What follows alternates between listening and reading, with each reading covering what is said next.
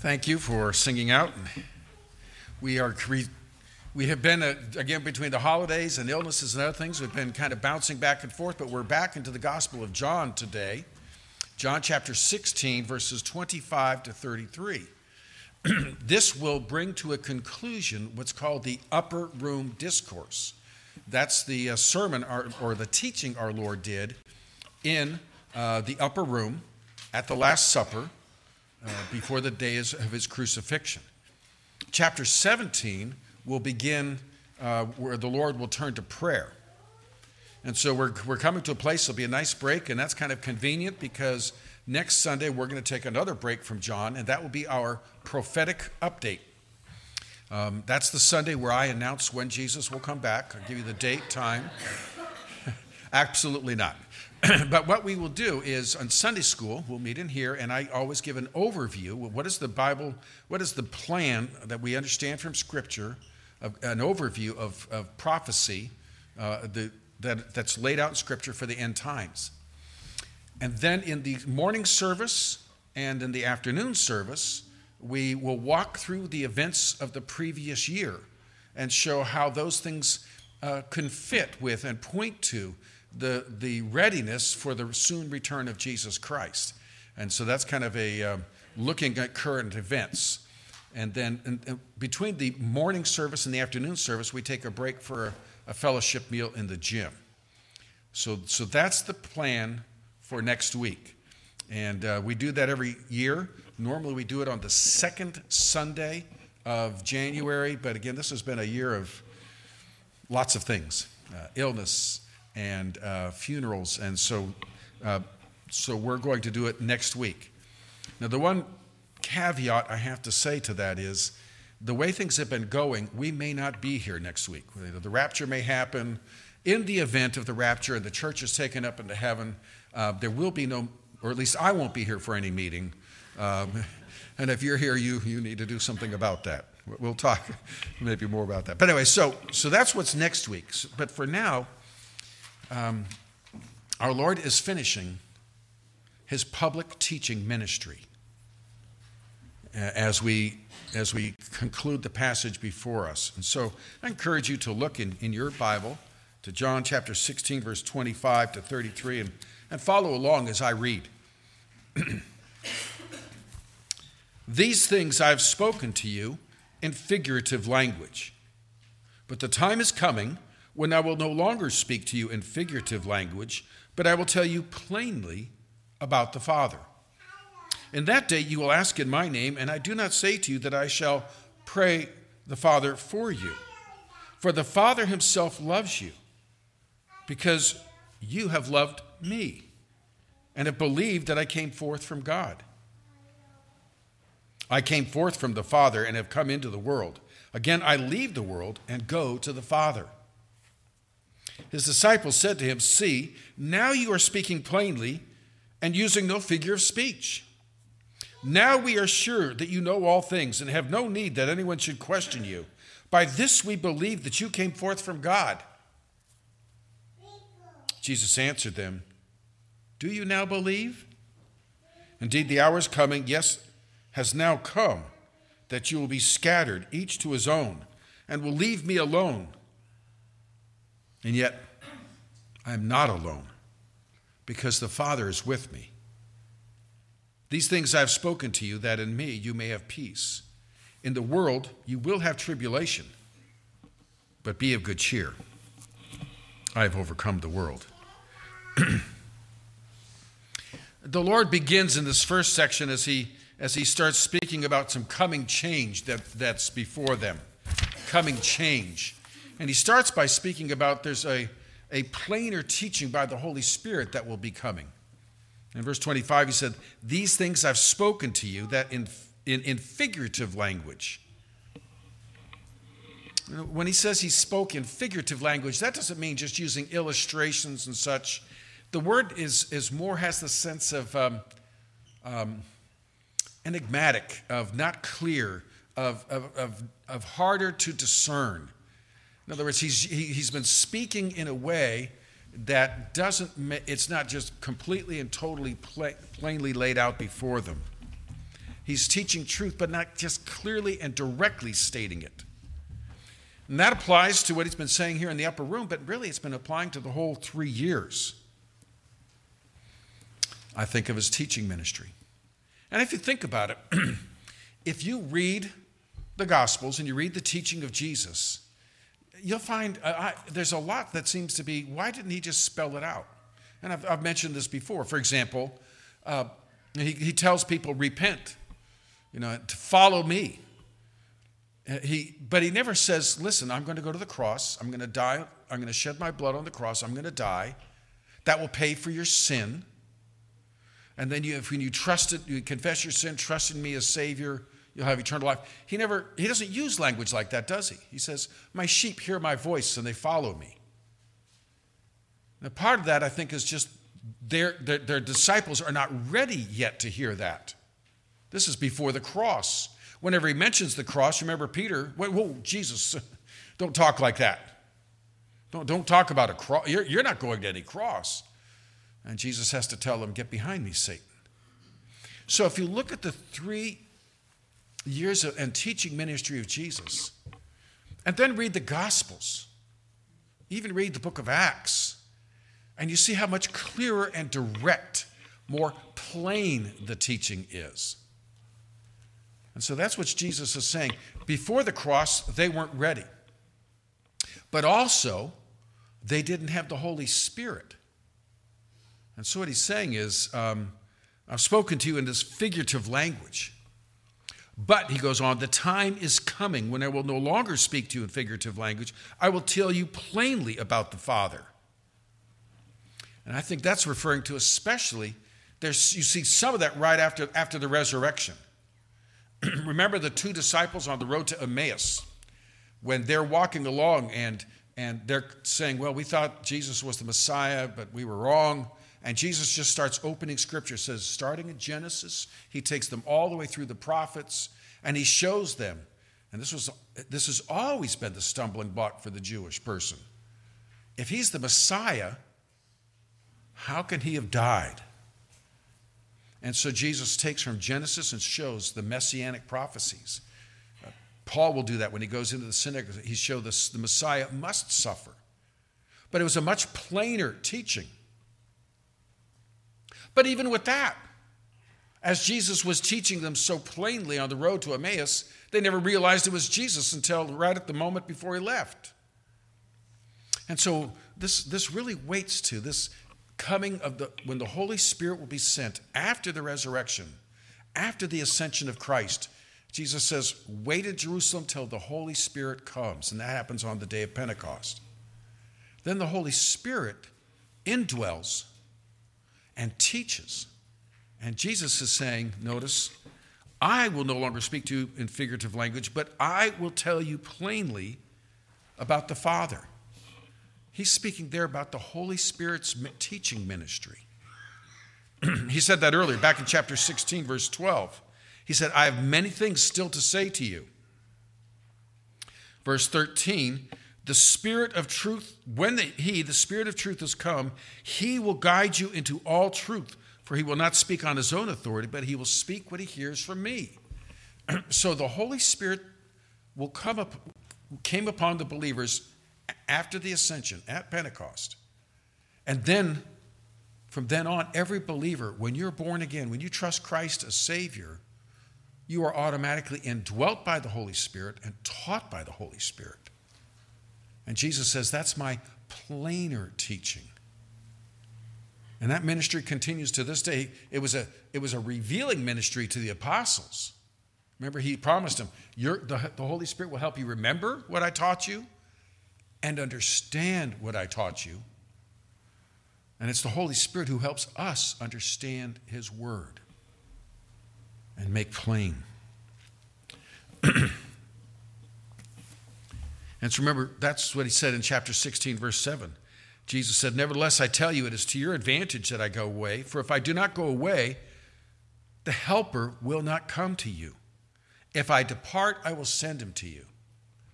So Jesus is saying that it was to the disciples' advantage that Jesus would go back to heaven because then he would send the Holy Spirit and they would actually learn more. That to me is remarkable. When we think of Jesus, we think of the world's greatest teacher. And here he's saying, my teaching was great, but it wasn't so clear. By the way, next time you can't follow a preacher, maybe you can try this on me, you might say, wow, you teach just like Jesus. I don't get it. But he's saying the whole point was they were not equipped yet. But then they moved on to when the Holy Spirit came. And not only did they now have the hindsight clarity of the cross, though they still had a hard time understanding what was that all about, now the Holy Spirit explains to them the cross and so much more. And that's where we are. And so he's saying, right now, the teaching I have given to you has been not as plain and clear as we might want. But when the Holy Spirit comes, he will enable you to understand, and he will teach your heart the truth. I read that and I just think, often I think, wouldn't it be amazing to have 3 years of listening to Jesus talk, to be with him, to see those miracles and hear his teaching? But notice what Jesus says. You'll be better off after I am gone and the Holy Spirit comes to you. We can better understand Jesus than the disciples did. And you see that again and again where they're not, where they'll argue with Jesus. Where you'll see them kind of afterwards, Jesus will teach and they'll be talking among themselves. What was that all about? What did that mean? What's the significance of that? We have the Holy Spirit teaching us. And that, by the way, is one of the things I think we recognize in our own spiritual life. I've mentioned this before. You've experienced it if you know Christ as Savior. Before I came to know Christ, when I tried to read the Bible, it made no sense to me. But then when I came to know Christ, all of a sudden, it was amazing to see how it was all interconnected, how it made so much more sense. It's not because I got suddenly smarter. It's because now the Holy Spirit was interpreting the truth to me, teaching me the truth. It's kind of like maybe, if I can refer to some technology of ancient history. Remember televisions that had antennas? And sometimes the signal would be coming in, and usually it was at the most important time, landing on the moon, the Cowboys are playing, something like that. And all of a sudden you couldn't see. And the old rabbit ears you tried, or sometimes people complain, well, the signal's terrible. And someone goes to the back of the camera or back to the TV and says, oh, wait a minute. The antenna is not attached. And they would hook it up and, oh, what a great picture. So the Holy Spirit is that antenna that connects us and shows us the truth.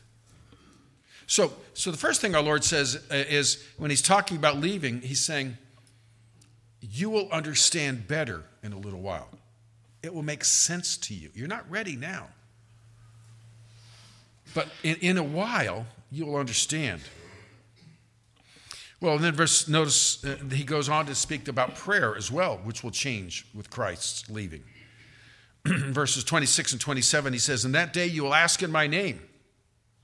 I do not say to you that I shall pray the Father for you, for the Father himself loves you because you have loved me, and you have believed that I have come forth from God. So here's another transformation happening after the cross and after the Holy Spirit comes. It's how they pray. The disciples and all believers will be able to pray to the Father in Jesus' name. That means we can say, I'm asking by Jesus' authority, by Jesus' access. If you can think a simple illustration of that is if you want to maybe get into someone's office and they have to give you the code to the office. Okay, now I have the code to get in. I have access. Or maybe someone wants you to go to the store and buy something for you, and they just say, here's my credit card, use this. You are purchasing, you're accessing their finances in their name using their card. But the point is, when we pray, we don't pray because of who we are. God hears us because of who we are in Christ.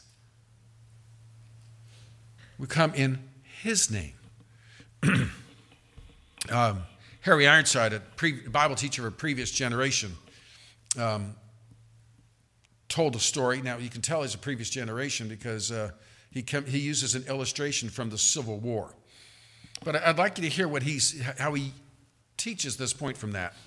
You may have heard of the story of that poor boy who was dying on the battlefield after one of the great conflicts in the war between the states. Another soldier nearby crawled to him and found this poor boy in a dreadful condition and did everything he could to help him. They talked together. And then the other said, now, if I get out alive, is there anything I can do for you? Well, he said, maybe I can do something for you. So the dying boy said to the one who had come over to help him, my father is wealthy, and if you get through this conflict alive and are ever in need, take this little card, and he wrote a few words upon it, and go to see my father. I know he will be ready to help you out. So the dying son gave to his friend this card. The soldier did not think he would ever use the card, but the time came when he was in dire need. And he remembered the conversation, and he went and found the wealthy man. And through the underlings and secretaries, he sent in his own card, his own name, and got no response. Back then, when you wanted to call on somebody, you had what we would call a business card, a calling card. You'd send your card, and they would welcome you in. He sent in his card, no response at all. And then he thought of the other card that he got from the dying soldier, and he got it out. On it was written these words, Father, if you can ever do anything for my friend who helped me when I was dying, please do so. And it was signed Charlie. And he sent that card in. In a moment, out came the big businessman, and he said, oh, why didn't you send that in before? I will do anything that I can for you, for Charlie's sake. And so in the same way, when we come to the Father, it's not that we use necessarily, you have to say those exact words, in Jesus' name, though that's a good reminder. But the point is, when we come to the Father, he hears us for the sake of his Son. And he says, I'm delighted to hear, receive, and answer your prayer. But it's more than access when we pray in Jesus' name. When we pray in Jesus' name, that also means we're praying for his purposes. So if I use the name of the Lord in a prayer, but it's all about me, I'm missing the point. And so if I try to use someone else's name to buy something they would never buy, I'm not faithfully buying in their name. To pray in Jesus' name is to pray by his authority for his purposes. James talked about that in chapter 4, verse 3. In James 4:3, James says, you ask and do not receive, because you ask amiss that you may spend it on your own pleasures. Prayer isn't a get whatever you want license. Prayer is in Jesus' name is by his authority for his purposes. And so if you're working for someone, I remember one time I worked for a school furniture company one time, and I was on a project, and they told me very clearly, if you need anything, here's the credit card. You go to a hardware store and you buy the tool you need, buy the equipment, and just buy it. You don't even have to call us. Just get it and get the job done. The whole point, but if I went in there and said, oh, by the way, I want to buy, I've always wanted a this or that, that's not why they gave me the card. I was buying it in their name for their purposes. And this, by the way, also implies I'm in a good relationship with the Lord. If I'm in rebellion, then how can I pray in Jesus' name? If I'm living in a way that denies who he is and what he wants in my life, then how can I then come to the Father and pray in Jesus' name? We see that principle in Scripture as well. Psalm 66:18. If you can find Proverbs 66:18, please let me know. But in Psalm 66:18, if I regard iniquity in my heart, the Lord will not hear. No, it's if I'm cherishing sin in my heart, then the door is closed because I'm not praying in Jesus' name, even if I say the words. Proverbs 28:9 says, one who turns away his ear from hearing the law, even his prayer, is an abomination. In other words, if I willfully reject God's truth, God's word, God's call on my life, and then try to talk to God, in a sense, he's going to say, wait a minute, you're not listening to me. Why am I going to listen to you?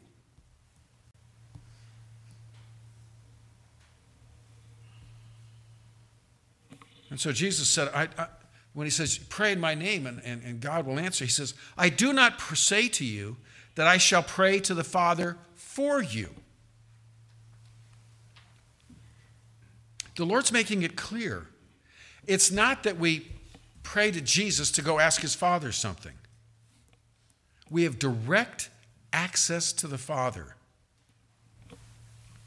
He's saying, it's not when you pray, then I go and talk to the Father. You talk to the Father directly. Maybe you've had that happen sometimes in your family where the child will, they know who the soft touch parent is for whatever issue it might be. And they say, Dad's kind of upset. He told me not to touch his car, and now it's in two pieces. Mom, would you go talk to Dad? No. You get in there. You talk to him. And Jesus is saying, you have direct access.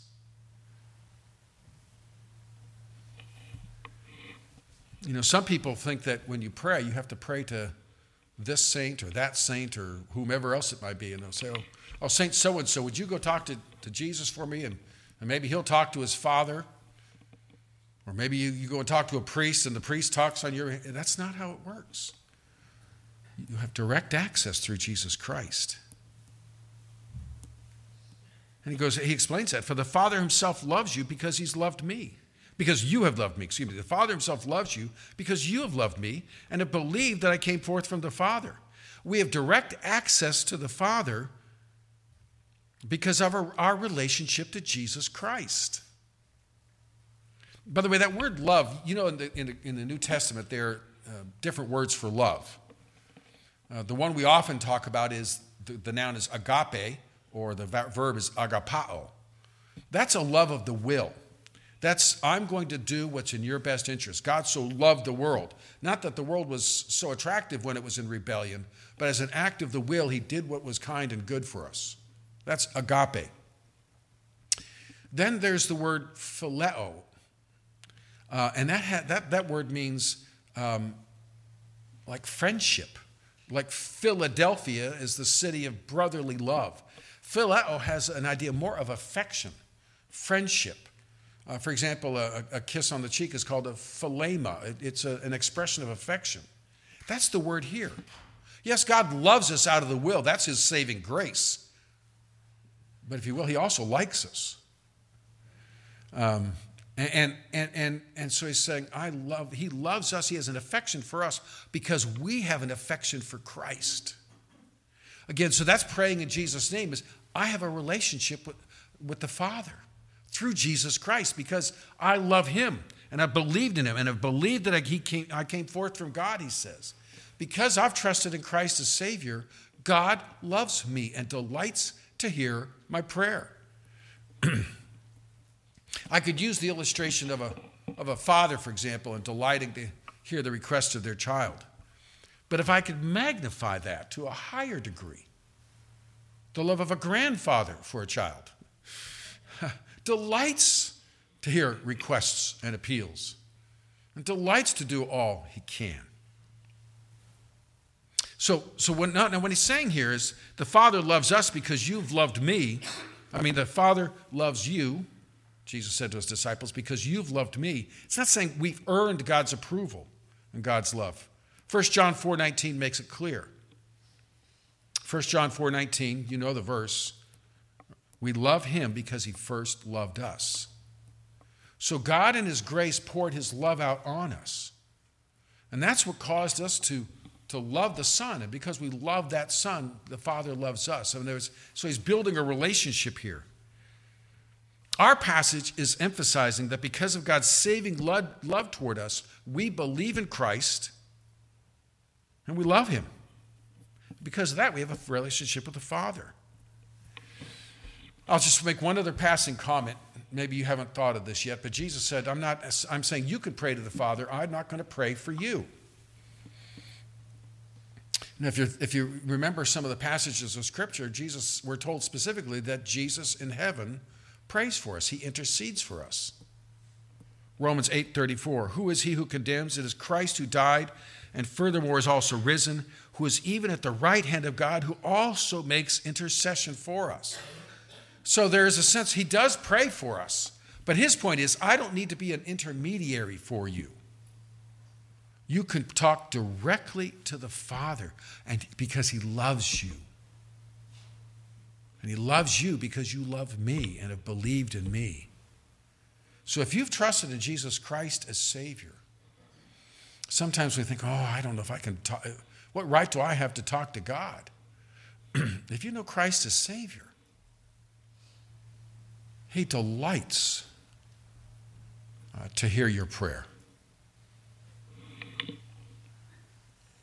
And then Jesus summarizes his ministry. Now this is scary for me. In verse 28, this one verse encapsulates the entirety of Jesus' ministry. It's scary for me because I could launch off on this for a while.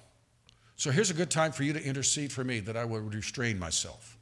But let me read the verse. Jesus says, I came forth from the Father and have come into the world. Again, I'm leaving the world and go to the Father.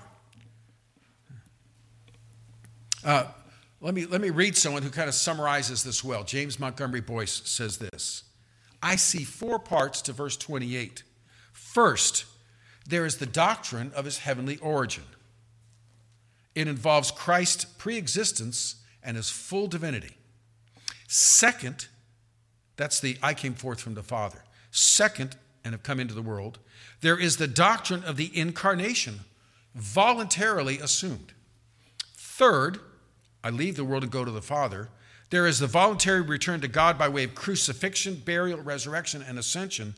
And fourth, there is the matter of his heavenly destiny. So the first thing he tells us is, he says, you've believed in me that I've come forth from the Father. And now he summarizes it. I did come forth from the Father. That speaks of his eternality with God in heaven. The whole book of John begins that way, right? John 1:1. In the beginning was the Word. The Word was with God. The Word was God. No other person can claim that. And he can say later on in chapter 8, before Abraham was, I am. And we would have to say, before Abraham was, I wasn't. And when Abraham was and wasn't, I wasn't. But Jesus can say, before Abraham was, 2,000 years before he spoke those words, I'm already there. I am. The eternality of Jesus. He's God. And he says, I've come into the world. Now, sometimes we get a little soppy. So-and-so's just come into the world. Talking about a baby that's born. That's sloppy theology. Jesus came from heaven into the world. He became incarnate at conception. He was born at Bethlehem.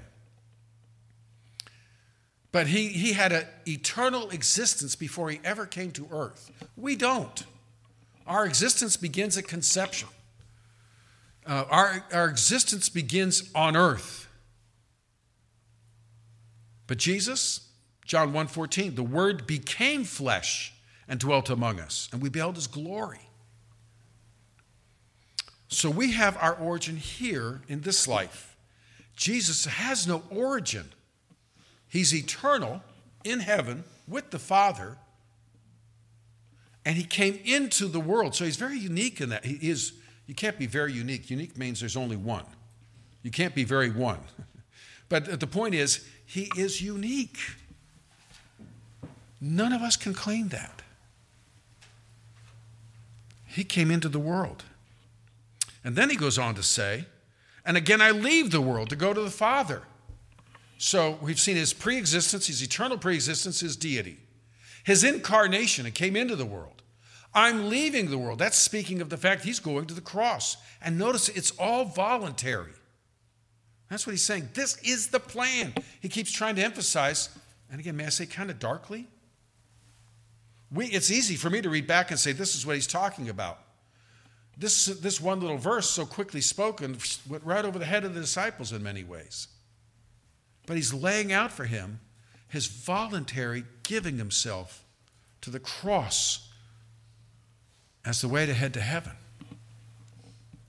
Again, I leave the world, he said, to go to the Father. He's going back to glory. Later in chapter 17, verse 5, here's what Jesus says in his prayer. Now, O Father, glorify me together with yourself, with the glory which I had with you before the world was. There it is. Father, I'm coming back to the glory. This isn't the beginning of glory. It's the restoration of the manifestation of the glory that's always been his. But that one verse summarizes a ton of theology, a ton of truth that helps us can maybe think of who Jesus is. Well, with those words, now the disciples respond, and I call it current confidence. His disciples said to him, See, now you are speaking plainly and using no figure of speech. Now we are sure that you know all things and have no need that anyone should question you. By this we believe that you came forth from God. They say, now we get it because now you're being plain. But what did Jesus say? The time is coming when I will be plain. Whoops. That's not yet. So if already they're missing the point. But now they're saying, oh, now we really get it. If you've been a teacher, you may have experienced that when a student says, now I get it. Sometimes you can look in their eyes and you can say, they really do get it. And sometimes they say, I get it, and you're thinking, oh, no, you don't. Let's work. But sometimes you'll say, what do you get? And they tell you, and they say, okay, let's go back to point one. Here we go. And so they say, oh, Jesus, now we get it. Now, for the first time, we get it.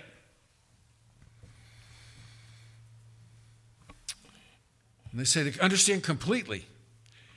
And they say this, now we're sure you know all things and have no need that anyone should question you. By this we believe that you came forth from God. Well, they say some good things there, but it's a little inadequate. And again, if I can quote another commentator, Chuck Swindoll, listen to what he says here. I find the response of the disciples charming. He's a little kinder than I am. As I'm sure the Lord did. So he's kind of smiling. Oh, yeah, now you get it. Note their use of now in response to the Lord's in that day. They gained but a small glimpse of the future and thought they understood him fully. Their statements about the deity of Jesus and his exclusive claim to divine truth were absolutely spot on. If only they had understood them completely. Later, when the Holy Spirit filled them, the disciples would fully appreciate the mystery and wonder of God's incarnation. They were the toddlers at a performance of Handel's Messiah. They heard the sounds and saw the sights, but the breadth and depth of meaning would come only with maturity. And that's a good expression of it. They heard the words, they could give back a bit of a response, but they didn't really grasp them. So Jesus answered them, and some of your translations handle this differently. He answers by saying, oh, do you now believe? Now, some of you don't, there's no question marks, there's no punctuation in Greek. So is this a statement or is it a question? It could be either way. I think he's asking a question. Oh, now you get it. Okay. And he says, indeed, the hour is coming, yes, has now come, that you will be scattered, each to his own, and will leave me alone. So he challenges him. Oh, you really do believe now? Now you understand? If you truly understood, you wouldn't leave me in just a few minutes. And here he is. He's going to give the upper room, he's going to give the high priestly prayer of John 17. And then they're going to go into the garden. And in a few moments, these disciples, well, not a few moments, a couple hours, they're falling asleep. He prays for a little bit. But they're going to scatter. If they really believed what they just said they believe, they wouldn't have budged an inch. And so he says, oh, now you believe? The hour is coming. Yes, now has come. Here's another time prediction, but he says, now here, this one is on us. You will be scattered, each to his own, and will leave me alone. And yet I'm not alone because the Father is with me. Each to his own. A lot of times that means each to his own house, but their houses are back in Galilee. I think he's saying basically each one's going to go off on their own. They're not even going to gather. Hey, we're a team, guys. Let's stick together. They scatter into the wind. Eventually, we'll see Peter heading to kind of follow at a distance, and John and Peter there at the trial of Jesus at a distance. We'll see John at the cross with the women. But everyone else scatters. And so he says, you really believe? No, you don't believe. If you believed, if you fully understood what you just said, you wouldn't scatter. In fact, he goes on to say, and you will leave me alone. This is the one they loved and served, and he's going to be totally abandoned by them. If you really believed what you're saying, you wouldn't forsake me. Unbelief is a sin. Sin and unbelief drives us to self-focus. Sin causes us to see everything of what's in it for me. How does this affect me? What about me?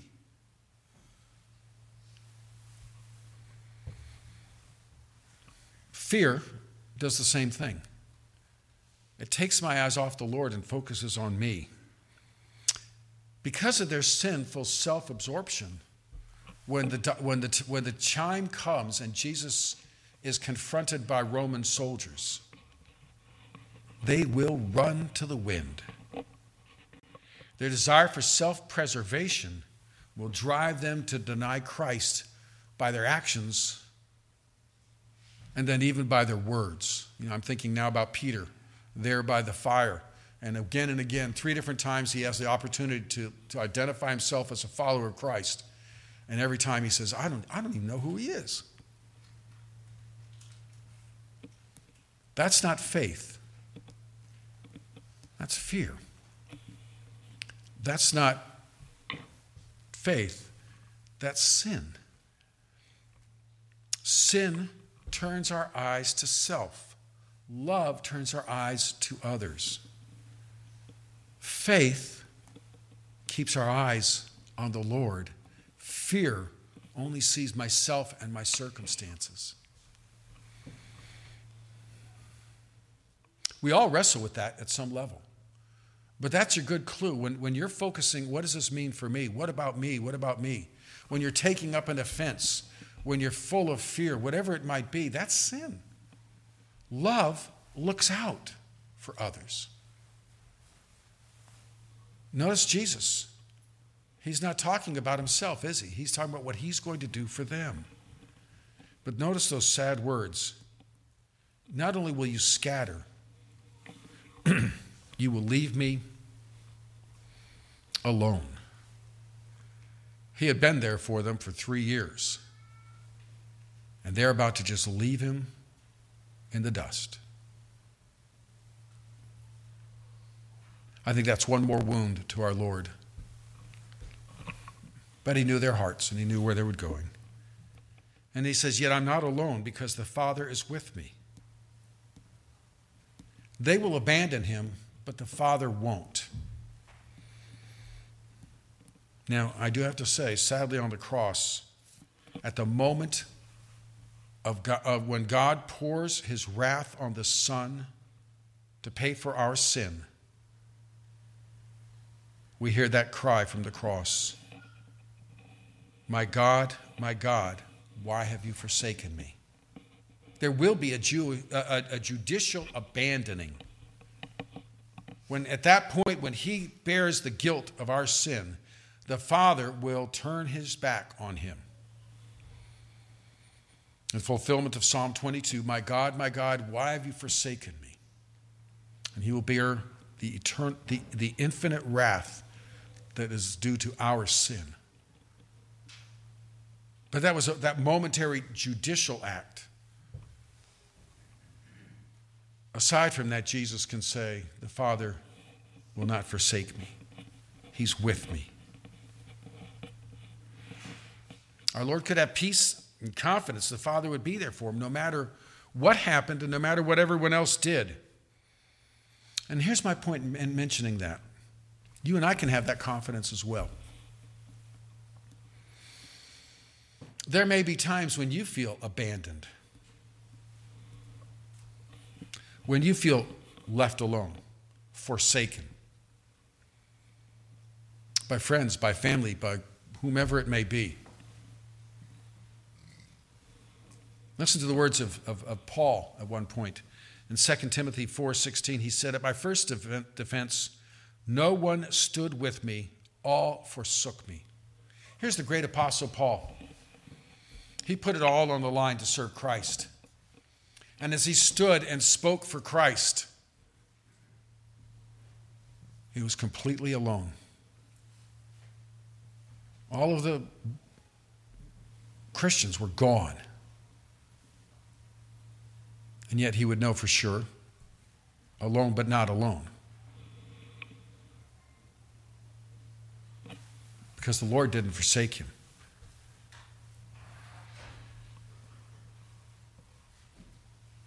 And this is an assurance you can have. When you feel like people have left you, abandoned you, turned their back on you, and notice I said when, not if. It's unfortunately sometimes it's a part of life. And we will be so sensitive. Where are my friends now? And how we need to know the comfort that Jesus had. You may forsake me, my Father won't. And I'll just remind you, Hebrews 13:5. I'll read the whole verse, but Hebrews 13:5, let your conduct be without covetousness. Be content with such things as you have. For he himself has said, I will never leave you nor forsake you. He's saying, don't worry about what you have or don't have, and don't worry about who's with you and who's against you. You have the Father. And if the Father's with you, you have everything. If you have everything but don't have the Father, then you have nothing. Psalm 37, verse 28. The Lord loves justice, and he does not forsake his saints. I'll read that again to you. Psalm 37, 28. For the Lord loves justice, and he does not forsake his saints.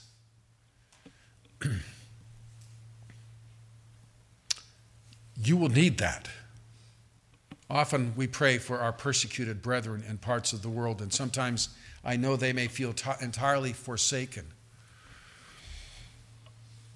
But the Lord loves justice, and he does not forsake his saints.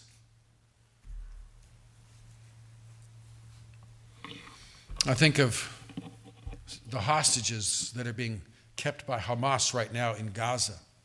I wonder if any of them know the Savior. If they know that relationship with the Lord, then they could say, the Lord loves justice and he does not forsake his saints. I've heard the testimony of I've read the testimony of those who were believers even in the Holocaust and in the concentration camps. And yet knowing the comfort of the assurance of God's presence. I remember reading the words of Richard Wurmbrand, the pastor imprisoned and beaten for his faith. And someone asked him one time about the horrors of prison. He said, I'll tell you about prison. I saw beauty because I saw Christ. The Lord loves justice, and he does not forsake his saints. If you know Jesus Christ as your Savior, that's the assurance you have. Our final verse is verse 33. These things I've spoken to you, that in me you may have peace. In the world you will have tribulation, but be of good cheer. I've overcome the world. The Lord has been preparing them for his death. And now he's told them they will abandon him. I don't know if they heard those words. Did it register with? Did they take it to heart? We're going to abandon you? Or you think I would abandon you? And he closes his words, even though that's could almost be seen as an accusation, but it's just a statement of fact to show them their weakness. He's saying, he speaks works of hope to them. He says, these things I've spoken to you, that in me you might have peace. In the world you'll have tribulation. That's one promise we don't quickly claim. You know, have you ever seen there's a book of Bible promises? Look that one up. In the world you'll have tribulation. First of all, we live in a fallen world. Sometimes we're surprised by things like illness and death and calamity. We live in a sin-cursed world. That's just part of this existence. But as believers, we have an additional struggle of tribulation because we are at enmity with the world, or the world's at enmity with us. In chapter 15 of John, Jesus said this, I chose you out of the world, therefore the world hates you. If they persecuted me, they will persecute you. All these things they will do to you for my name's sake, because they do not know him who sent me, Jesus said. In the world, we're going to face tribulation of a fallen world, and tribulation of the opposition of a world that opposed Christ. And if that's what they could do to Jesus in their opposition, what can they do to us? Well, what did he say? I've spoken that you might have peace. In the world you'll have tribulation, but he says, but be of good cheer. I've overcome the world. Don't be afraid of the world. I've conquered it at the cross. It's powerless. I've taken the sting out of it. That word overcome, by the way, some of you people use that word a lot. It's the Greek word nikao. The shoe manufacturer thought that'd be a great name. Conquest, victory. And so they named their brand Nike. So next time you see Nikes, you can think about that. The real conqueror is not the shoe, it's Christ. But what does he say? Don't worry. I've overcome the world. It reminds me of the story of a father and son were in the car in the spring. So if this was in Texas, it was about 2 weeks in the year when you could pull the windows down. And a honeybee got in the window, and the child went into a panic. Oh, no, it's going to sting me. It's going to sting me. And oh, no. And the father just tried to calm the child down, and finally he just took he grabbed the bee, and it stung him. And then he released the bee, and the child said, what did you do that for? Why did you kill it? And he said, that bee can't hurt you. And he said, look at my hand. Do you see what's in there? That's the sting. Because he stung me, he cannot sting you. He's powerless. Hope the kid doesn't think that's the same thing for wasps, but that's another story. But the honeybee. And Jesus is saying, I've taken the sting. I've conquered the power of this world by taking its sting of death at the cross. I've spoken these things that you might have peace. And so, if I can say there's, in summary of that, we can have confidence and peace in a world of turmoil for two reasons at least. One is the assurance that Christ has conquered this world. Ultimate victory is his. What's the worst they can do to us? Send us to heaven. Take our life from us. But there's the other promise as well. The Father is with us. If you know Christ as Savior, you're never alone. And do you hear how I capture that? That's a promise for God's people. God loves justice, and he will not abandon his saints, the believers. Did you even hear that in the promise of prayer? Why is it God hears our prayer? Because he knows we love and believe in Jesus. The promises and assurances I've offered today are for those who know Jesus Christ as Savior, who understand that he is God who came into this world willingly, took upon himself the death of the cross and the wrath of God in our place, and victoriously went back to heaven and offers forgiveness and salvation to all who will believe.